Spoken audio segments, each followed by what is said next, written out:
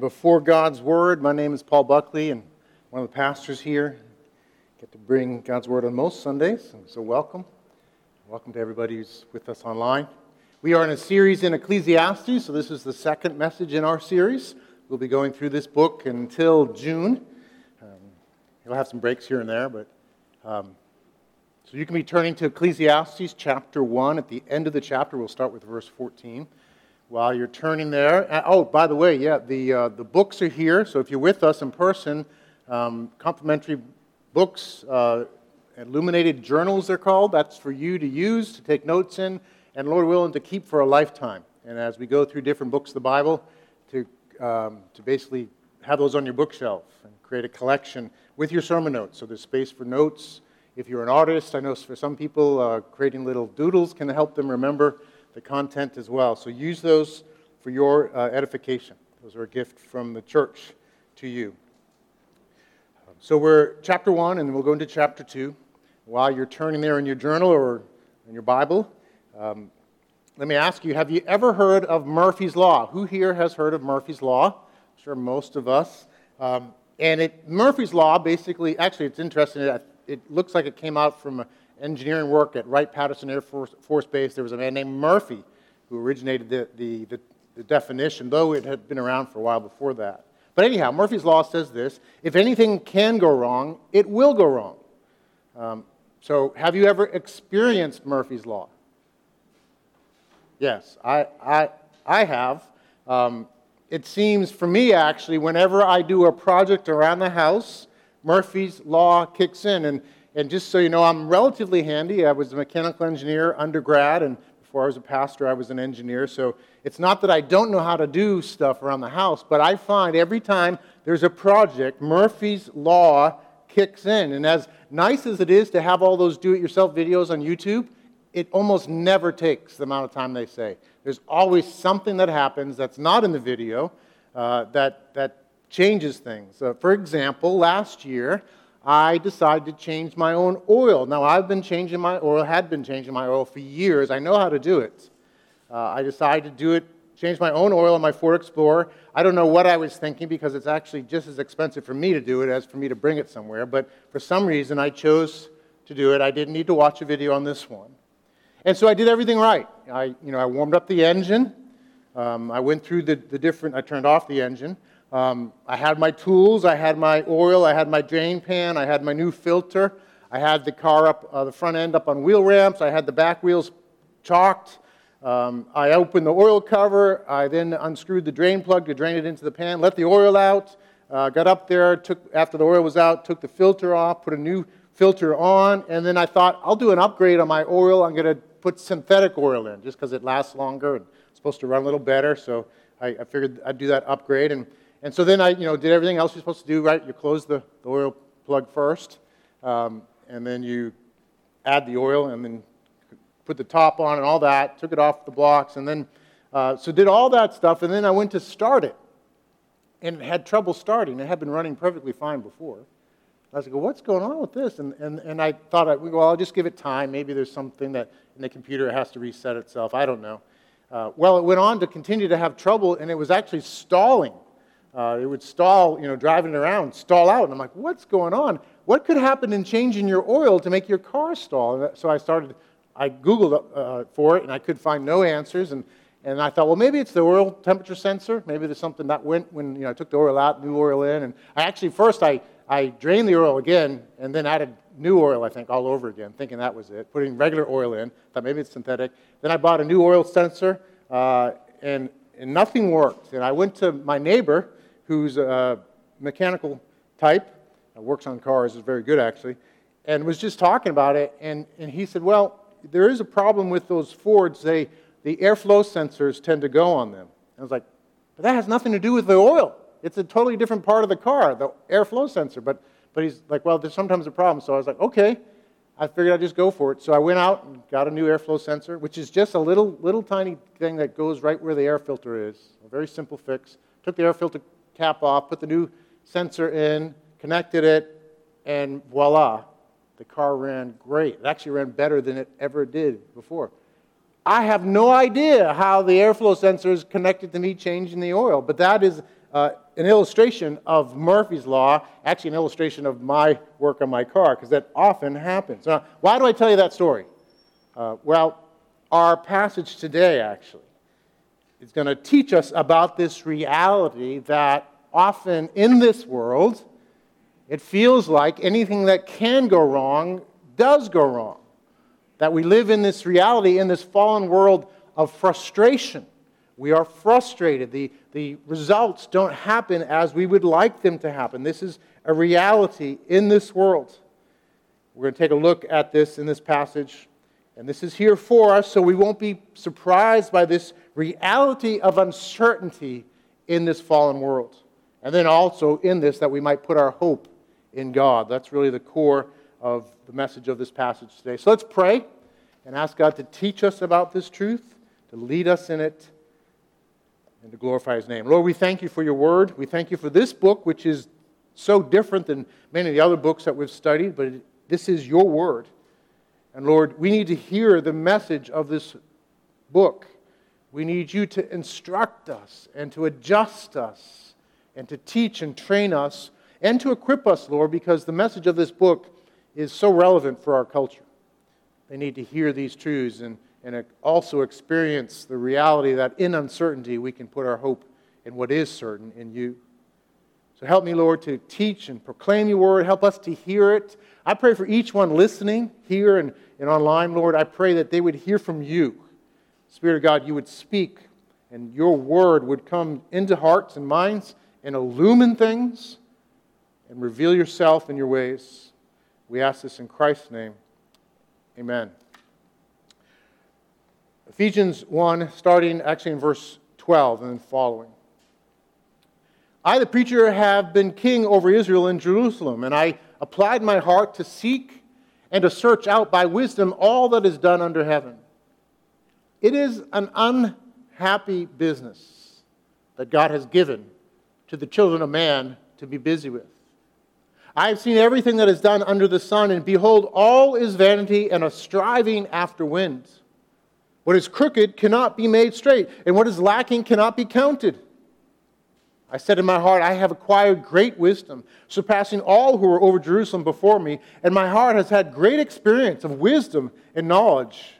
And I applied my heart to know wisdom and to know madness and folly.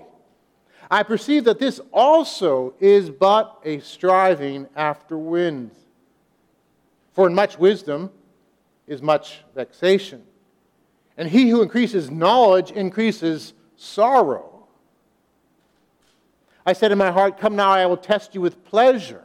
Enjoy yourself. But behold, this also was vanity. I said of laughter, it is mad. And of pleasure, what use is it? I searched my heart how to cheer my body with wine, my heart still guiding me with wisdom, and how to lay hold on folly till I might see what was good for the children of man to do under heaven during the few days of their life. I made great works. I built houses and planted vineyards for myself. I made myself gardens and parks and planted in them all kinds of fruit trees. I made myself pools from which to water the forest of growing trees. I bought male and female slaves and had slaves who were born in my house. I also had great possessions of herds and flocks, more than any who had been before me in Jerusalem. I also gathered for myself silver and gold and the treasure of kings and provinces. I got singers, both men and women, and many concubines, the delight of the sons of man. So I became great and surpassed all who were before me in Jerusalem. Also my wisdom remained with me. And whatever my eyes desired, I did not keep from them. I kept my heart from no pleasure, for my heart found pleasure in all my toil, and this was my reward for all my toil. Then I considered all that my hands had done and the toil I had expended in doing it. And behold, all was vanity and a striving after wind, and there was nothing to be gained under the sun. So I turned to consider wisdom and madness and folly. For what can the man who what can the man do who comes after the king? Only what has already been done. Then I saw that there is more gain in wisdom than in folly, as there is more gain in light than in darkness. The wise person has his eyes in his head, but the fool walks in darkness. And yet I perceive that the same event happens to all of them. Then I said in my heart, what happens to the fool will happen to me also. Why then have I been so very wise? And I said in my heart that this also is vanity. For of the wise as of the fool there is no enduring remembrance, seeing that in the days to come all will have been long forgotten. How the wise dies just like the fool. So I hated life, because what is done under the sun was grievous to me. For all is vanity and a striving after the wind. I hated all my toil in which I toil under the sun, seeing that I must leave it to the man who will come after me. And who knows whether he'll be wise or a fool. Yet he will be master of all for which I toiled and used my wisdom under the sun. This also is vanity. So I turned about and gave my heart up to despair over all the toil of my labors under the sun, because sometimes a person who has toiled with wisdom and knowledge and skill must leave everything to be enjoyed by someone who did not toil for it. This also is vanity and a great evil.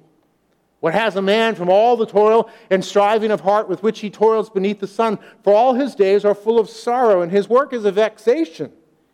Even in the night his heart does not rest. This also is vanity. There is nothing better for a person than that he should eat and drink and find enjoyment in his toil.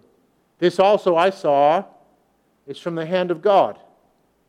For apart from him, who can eat or who can have enjoyment?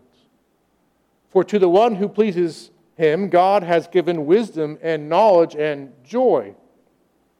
But to the sinner he has given the business of gathering and collecting only to give it to the one who pleases God. This also is vanity and a striving after wind. God's word from Ecclesiastes 1 and 2. I want to dig in here, and I want to say a few things. I want to examine what the preacher teaches us about uncertainty. First, we'll look at the uncertainty in seeking wisdom or folly. Then we'll look at the uncertainty in accomplishments and possessions. And then we'll look at certainty amidst uncertainty. So those three main points, all in this learning that we ought to be certain of uncertainty, but hope in God. So first, uncertainty in seeking wisdom. The preacher tells us that he's applied his heart to seek and search out wisdom. He gives his conclusion right up front, reiterates it throughout the passage and throughout the book. You hear it again and again. Things are vanity. We learned about that word, which is not quite captured by the English word vanity, but the idea of elusive, uncertain. A vapor, literally is a vapor, a breath. And so that's his refrain. It's vanity. It's a chasing after the wind. You're chasing that vapor. You're chasing that breath. You'll never get it. You'll never be able to hold it. It will never remain over the long haul. And so he says in verse 13 that it's an unhappy business that God has given to the children of man to be busy with. It's a vanity, a chasing after the wind. He calls that the business that God has given us. That word business and its cognates, the related words, are used throughout this passage. He uses words like work or task or toil. And he says that this toiling, this business, this assignment that God has given us in this fallen world is an unhappy business. There's frustration, right? That's what he's saying. I worked and I toiled and it did not produce what I thought it might. This business that I had been given, this toil, was accompanied by frustration. Where else in the Bible are you promised frustration with your toil? Genesis chapter 3, right? Genesis chapter 3. So Genesis 3:17 through 19. This is the curse that is given as a result of the sin of Adam and Eve. They bring a curse on themselves. They bring a curse on all of creation because they are the head under the Lord of creation. They're placed to image God. And so when they fall, they bring creation with it in falling. And so there's a curse that comes. And it says in verse 17, and to Adam he said, because you have listened to the voice of your wife and have eaten of the tree of which I commanded you, you shall not eat it. Cursed is the ground because of you. In pain you shall eat of it all the days of your life. Thorns and thistles it shall bring forth for you, and you shall eat the plants of the field. By the sweat of your face you shall eat bread, till you return to the ground, for out of it you were taken. For you are dust, and to dust you shall return. Adam and his descendants are promised frustration amidst toil. There are many, many strong connections in Ecclesiastes with Genesis. In many ways, Ecclesiastes can be understood as a commentary on the reality of Genesis 3, helping us be aware and be frank and honest and raw in admitting that we live in a cursed world. Things are not as they ought to be. We toil and find the curse at work. We change our oil and the car stops working. We try things, we work hard, and things don't go as we hope they would. We are grasping at vapors at times. As we go through the series, we'll see many connections with Genesis, but one other important one that I discovered this week is this word Hebel. We in English say Hebel, or it's the B is in Hebrew is often pronounced with a V sound. Hevel. And there's another use of this word Hevel early on in Genesis. If you change the pronunciation a little bit, I'm not quite sure how we got here, but you say Hevel, and then drop the H, Ebel, and then you change the E sound a little bit, Abel, you get the name of the righteous son of Adam and Eve. They are exactly the same word. They're not two different versions of a word. They're exactly the same word. Exactly. So what was the preacher thinking? To keep on saying Abel, Abel, Abel. All is Abel. Abel of Abel. All is Abel. What's the connection there? Well, what happened to Abel? He was righteous, right? He was good. He did everything right. He was sincere in his righteousness before the Lord. He offered sacrifices that were pleasing because he lived by faith. And he wanted to give himself wholly. He wasn't begrudging like Cain, somehow trying to work the system. He was sincere. He did it right. He trusted God. And what happened to him? What did he get for all that? Death. He was killed by his brother. Hevel. Vapor. Uncertainty. This book is important for us to understand and to qualify the other promises we see. Because you might say, like, well, I've read Psalm 1 and the other wisdom literature. Psalm 1, right, says, blessed is the man who walks not in the counsel of the wicked, or stands in the way of sinners, or sits in the seats of scoffers, but his delight is in the law of the Lord, and on his law he meditates day and night. He's like a tree planted by streams of water that yields its fruit in season, and its leaf does not wither. And all that he does, he prospers. The wicked are not so, but are like chaff that the wind drives away. Therefore the wicked will not stand in the judgment, nor sinners in the congregation of the righteous. For the Lord knows the way of the righteous, but the way of the wicked will perish. Didn't work too well for Abel. And so Ecclesiastes comes alongside and helps us face this reality that there is often the reality that the person who does all these things in Psalm 1 does not abide, suffers, dies an early death. Her business doesn't prosper. His health doesn't remain. This is the reality that comes alongside these wonderful principles we see in Scripture. So this doesn't invalidate Psalm 1, by the way, because that is a principle that tends to be true, but not always. Paul himself, right? In Romans 8, remember Romans 8 as we go through Ecclesiastes. Creation is subject to futility. We are regarded as sheep to be slaughtered. Sometimes Abel gets killed, and yet there's a greater certainty that we'll camp on. We'll get there as we go through this message. So these connections are helpful for us, and the preacher wants us to see these things, to see and understand and to live wisely. This is about wisdom, right? This is about living wisely, considering this reality of the Hevel, of the Abel-like possibilities that are there for us.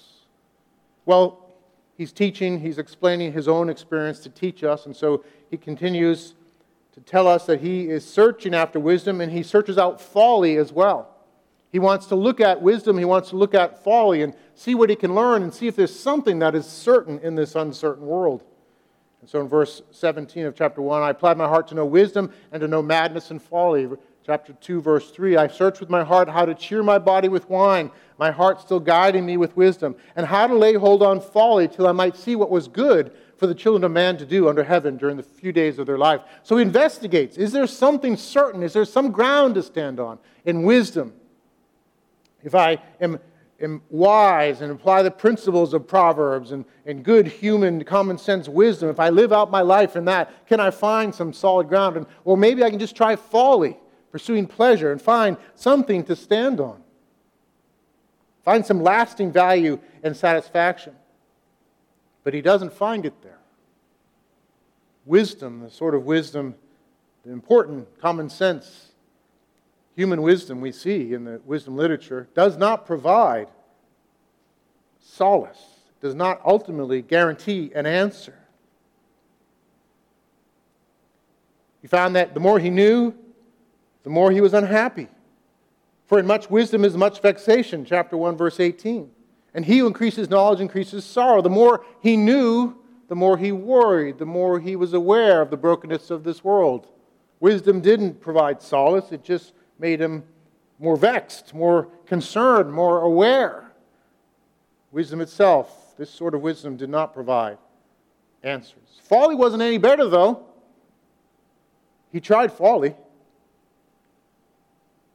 Chapter 2, verse 1, I said in my heart, come now, I will test you with pleasure. Enjoy yourself. And he says, but behold, this also was vanity. I said of laughter, it is mad. And of pleasure, what use is it?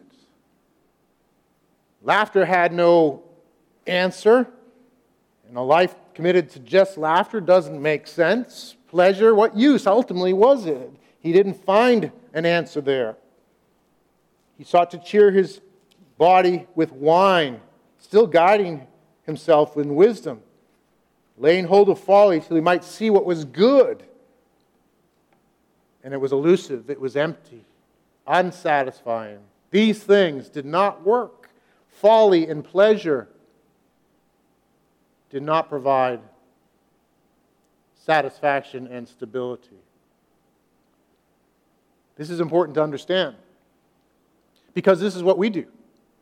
In the uncertainty of life, in the struggles of life, as we face things, as we are tried, as we are stretched, as we go through things like pandemics or other things, we can find our heart looking for something to stand on. To look to wisdom. If I can just be smart enough and get it right, I can stand on that and have some stability. Or often, commonly, we pursue folly. That's what explains what goes on in our lives and around us. Things like substance abuse. What's going on there? It's the pursuit of something satisfying and stable in folly. Sexual addictions, promiscuity, codependence, impulse buying, and all these behaviors are all a mad dash for meaning in an uncertain world. This is a reality that is growing more and more in our culture as well as it becomes more post-Christian. Some of the stats there, I think I have a graph to put up. Some of the stats, up to 20% of those over the age of 12 will struggle with alcohol or drug abuse in their life. 20% of the adult population, basically. 16% of the population struggles with sex addiction. Among young people, suicides and substance abuse deaths have tripled in basically the past one generation. Tripled. deaths from overdoses and suicide. Most likely because I think the younger generations feel the emptiness of life in our fractured, divided, and lonely society. These are the realities. This is what goes on as people pursue folly, thinking maybe folly will work. Maybe heroin will help me find something worth living for. And yet it destroys us. Folly is no answer for the brokenness we all feel. It is not an answer. Folly destroys. The preacher actually says that it's not that wisdom and folly are equal. There's not ultimate answers in human wisdom and folly, but there is a difference. There is a difference in reality and experience between the two. So he goes on in chapter 2, verse 12. So it says, verse 13 actually, then I saw that there is more gain in wisdom than in folly, as there is more gain in light than in darkness. The wise person has his eyes in his head, but the fool walks in darkness. So there's a difference. There is a tendency here, of course. If you walk in wisdom, you're going to tend to be successful. If you walk in folly, you're going to be guaranteed not to be successful. So that's important to get as he's saying this. He's not saying they're completely equal. But if you're looking for stability and satisfaction, you're not going to be able to keep it by using human wisdom or pursuing pleasure. He goes on talking about that. He talks about the reality, though, that we all die. And this is part of what he's getting at. Like that you would think that if you walk in wisdom and do what's right, that somehow you could avoid this fate. But this fate awaits everybody, the wise person and the foolish person. He says, I perceive that the same event happens to all of them. Verse 14 of chapter 2. Then I said in my heart, what happens to the fool will happen to me also. Why then have I been so very wise? I said in my heart that this also is vanity. For the wise as of the fool there is no enduring remembrance, seeing that in the days to come all will have been long forgotten. This is the reality. You might be wise, you might experience fruitfulness, but after a generation or two, no one's going to know that you were alive and did these things. How the wise dies just like the fool. So I hated life, he says, because what is done under the sun was grievous to me, for all is vanity and a striving after wind. Now, lest you be discouraged in this, recognize what the preacher is doing. He's poking you to say, don't be so confident of your ability to apply Proverbs and watch it happen. Don't be so confident of your goals being realized. Understand it's a broken world. Be certain of uncertainty. Don't hang your hat on it. Don't be surprised. Don't deceive yourself thinking if I could just be smart enough or rich enough or successful enough or competent enough, I can beat this thing. Ecclesiastes says, it doesn't work. At least not that way. Be certain of uncertainty in pursuing wisdom and folly. And be certain of uncertainty in your accomplishments in work. The next point. He talks about his life and what he was able to accomplish in verse 4 of chapter 2 and following, right? He lists these things out. Look at the stuff that he did. Great works, houses, vineyards, gardens, parks, fruit trees, pools, male and female slaves. He owned people, actually. He had possessions, herds and flocks, silver and gold, singers, concubines. Solomon had many, many wives.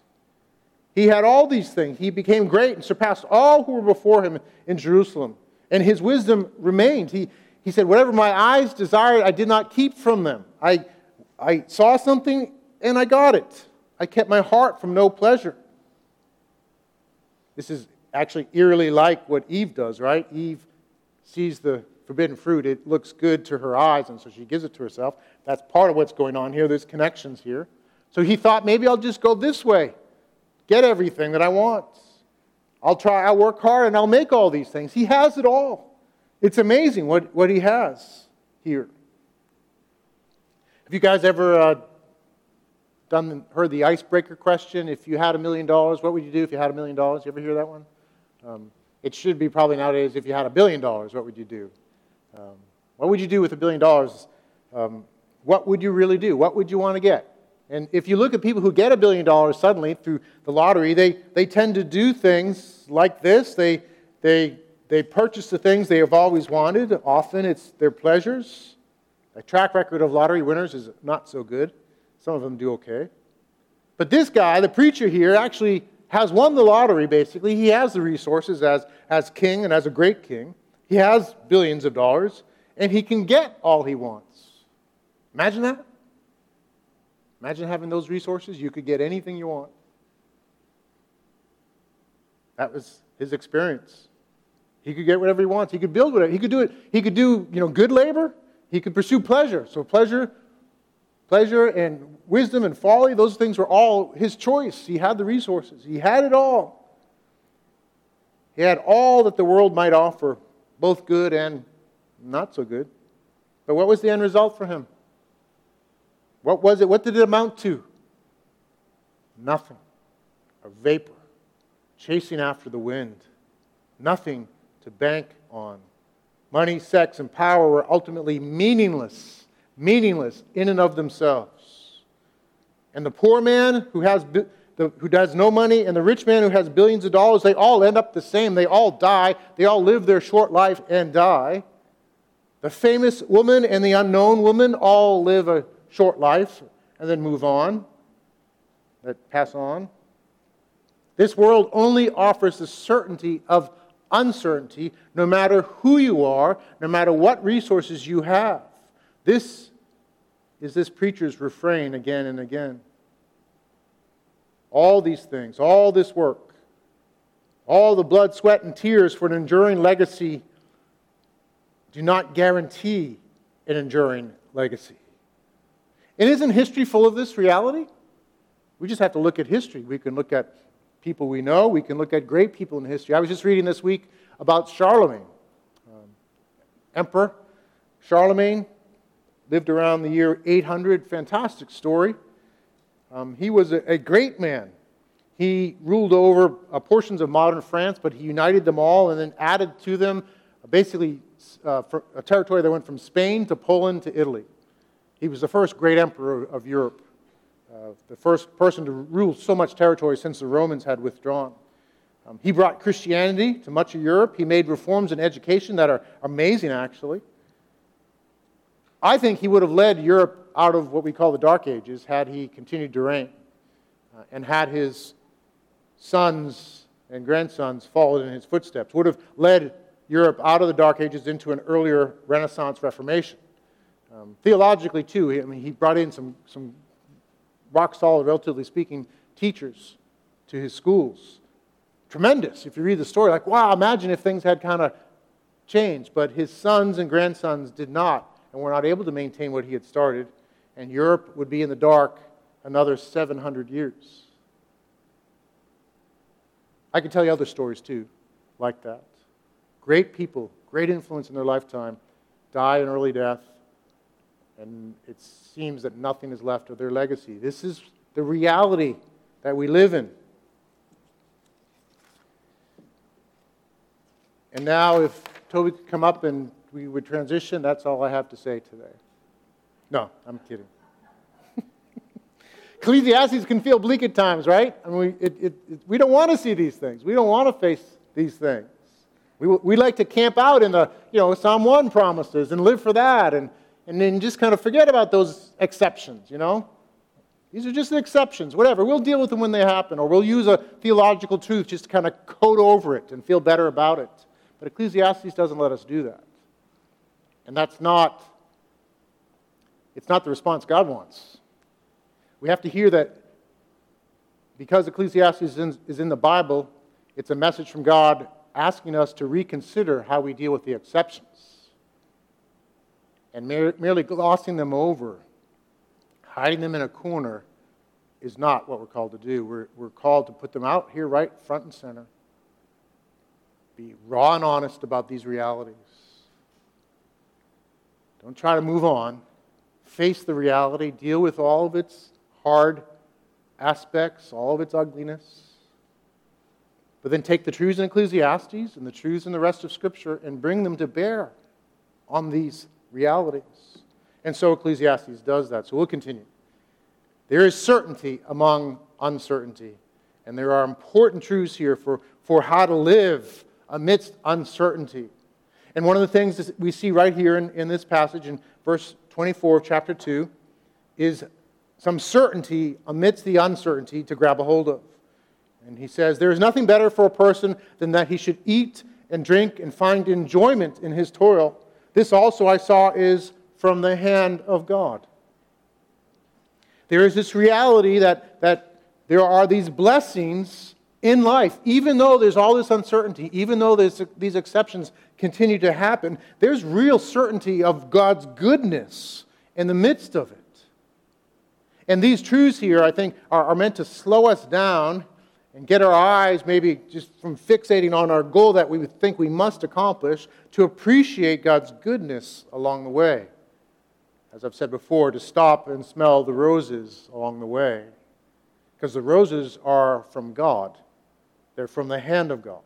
And they're meant for your good. They're meant to be certainties amidst life's uncertainties. That's important for us to understand. Now, let's not take this too far in another direction to understand there's a greater context here in Ecclesiastes and elsewhere. Not that goals are bad. We are to seek first the kingdom of God, right? That's a goal. Seek first the kingdom of God. We spent 4 weeks on the kingdom. We shouldn't lessen our desire and our prayer and our expectation of the kingdom advancing. But until Christ returns, it will always be qualified by Ecclesiastes. And so we seek first the kingdom.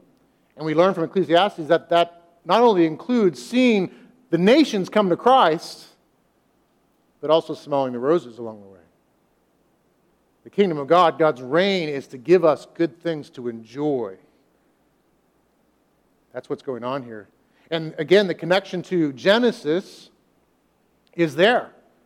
Because God made everything in the 6 days, rested on the seventh, put us, mankind, over it all. But as He made everything, He called everything good. It was good.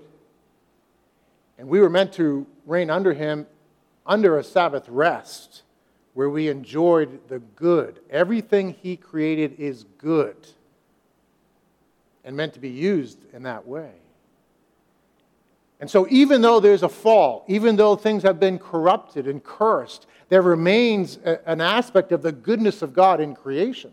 And so what Ecclesiastes is saying is that, reading Genesis 1 to 3, understand it's cursed, understand there's frustration, but that goodness of creation is still there.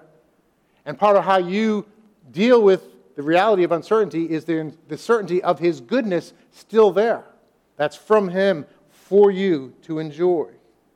Food, drink, good work, good friends are part of how you worship God. I think this is an important corrective, at least for me, but for us as American Christians, because we tend to be so driven. And then when the goal doesn't get realized, we fall apart. We have nothing else going on in our life besides that goal that we're driven by. We don't have the enjoyment. We've not built up a habit of enjoying and resting 1 in 7, of getting with friends. As I'm going through this, I'm realizing I need to build better here personally. And I think as a church, though I think we do very well, but we need to build this way. We need to build relationally so that we enjoy one another. We walk through life together. It's not all about the goal, but the journey along the way where we enjoy things and are in each other's lives as friends. And then welcome the world into that too. And we demonstrate the truth of Ecclesiastes here. There are blessings from God that are part of the certainty amidst uncertainty. And maybe that's your one application from this whole sermon series until June, and that would be wonderful. A wonderful one point to apply to our lives. I know for me, it's something I'm considering. In the same section in Ecclesiastes as well, the preacher tells us that there's this aspect of God blessing those that please the Lord, those that are in His favor, those that believe Him and follow Him. He's given this gift of wisdom and knowledge and joy. And so he's at work, even in this uncertainty, granting the gifts of wisdom and knowledge and the joy that comes along. And he does bring blessing in that. And then he does also tend to work in ways that those that don't look to him, their gathering, their busyness is vanity for them, and they'll tend to pass it on to somebody who will make good use of it. So it's not denying that. That's important to see. It's a qualifier of the qualifier, right? That's what's going on here. So wisdom does have a reward. It's a blessing from God. It's an active gift of God. And knowledge and joy. One other thing, other connection I want to make before I conclude. It's not here immediately in Ecclesiastes, though chapter 12 talks about judgment. But it is in Genesis 3. So Genesis 1 to 3 speaks of creation. Genesis 3 is about the fall and the curse. But right in the midst of describing the curse and all the brokenness of this age, God says something very profound, actually, to the serpent. Genesis 3:15. As the serpent is cursed, he is the representative, the incarnation of Satan in the story. He says this, I will put enmity between you and the woman, and between your offspring and her offspring. He shall bruise your head, and you shall bruise his heel. Theologians and Bible scholars recognize this as the first gospel promise in Scripture. Because the ultimate offspring, the ultimate descendant of the woman is the ultimate man, the second Adam, Jesus Christ of Nazareth, the God-man. And he bruised the head, crushed the head of the serpent, and the serpent bruised his heel. For he went to the cross to bear the consequences of the curse of the fall, to bear our sins, to receive all the results of our sin on himself as he was crucified, as he bore the holy wrath, the justice of God. He was crushed for our iniquities. He took on himself what we deserve to pay. In our sin and rebellion, we deserve to live in such a broken world and receive all the consequences of our sin. And yet Jesus took it on himself. Wonderful promise in the midst of the curse. God in his character, his mercy, his love for us does not leave us alone amidst the curse, but gives us a promise of relief, of a certain hope in Jesus, who died, who was crushed for our sins, and rose again victorious over sin and death. He rose again on the third day with a new body, a new creation body, a body not affected by the fall in any way, but a victorious body and victorious over sin and death. He represents new creation. He represents what awaits us. He represents the certainty of new creation, the certainty of our hope. And he is offered to any and all who will trust him. So how do we live in this world of uncertainty? In certain hope in Jesus Christ, in his death and resurrection, and what we have in him. We live in this uncertainty with the certainty of God's blessings along the way that are intended for us in his goodness. We live with the certainty of Christ crucified and risen, and our sure hope of rescue and of power in this life of uncertainty, because with Christ comes all these things, because he turns this broken world around and now uses it as an instrument for our sanctification. All things work for our good. He sustains us in the uncertainty, in the futility. That's what Romans 8 is about. And I encourage you to be meditating on Romans 8 as we go through Ecclesiastes. We have all these promises, all these blessings in Christ that meet us amidst the uncertainty. Let me conclude with a story that I think illustrates it well.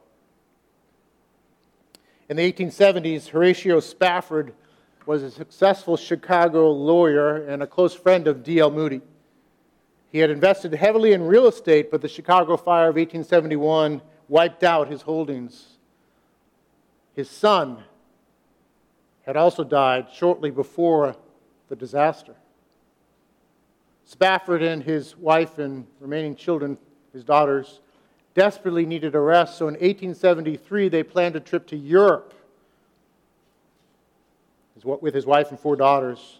And he hoped while he was in Great Britain to actually work with D.L. Moody and Ira Sankey with their evangelistic tour.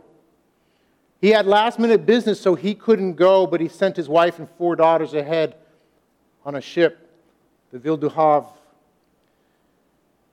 promising to fall later in a few days. On November 22nd, that ship was struck by the English ship Loch Earn, and it sank in 12 minutes. Several days later, the survivors landed in Wales, and Mrs. Spafford cabled her husband, Horatio, right away with the brief and sad message, saved, alone. When Horatio made the ocean crossing to meet his grieving wife, he sailed near the place where his 4 daughters had sunk. And there, in the midst of his sorrow, he wrote these unforgettable words. When peace like a river attendeth my way, when sorrows like sea billows roll, whatever my lot, thou hast taught me to say, it is well with my soul. Though Satan should buffet, though trials should come, let this blessed assurance control that Christ hath regarded my helpless estate and hath shed his own blood for my soul. Brothers and sisters, no matter what uncertainty may come in this life, you can be certain. For all who are here, you can be certain through simple faith in Christ, certain of the forgiveness and love of the suffering and victorious Savior and King Jesus, who counts all our tears and who will reward us with true and everlasting life. It is well with my soul, because God has made it so in Christ, and God is with us in this journey. Let's pray.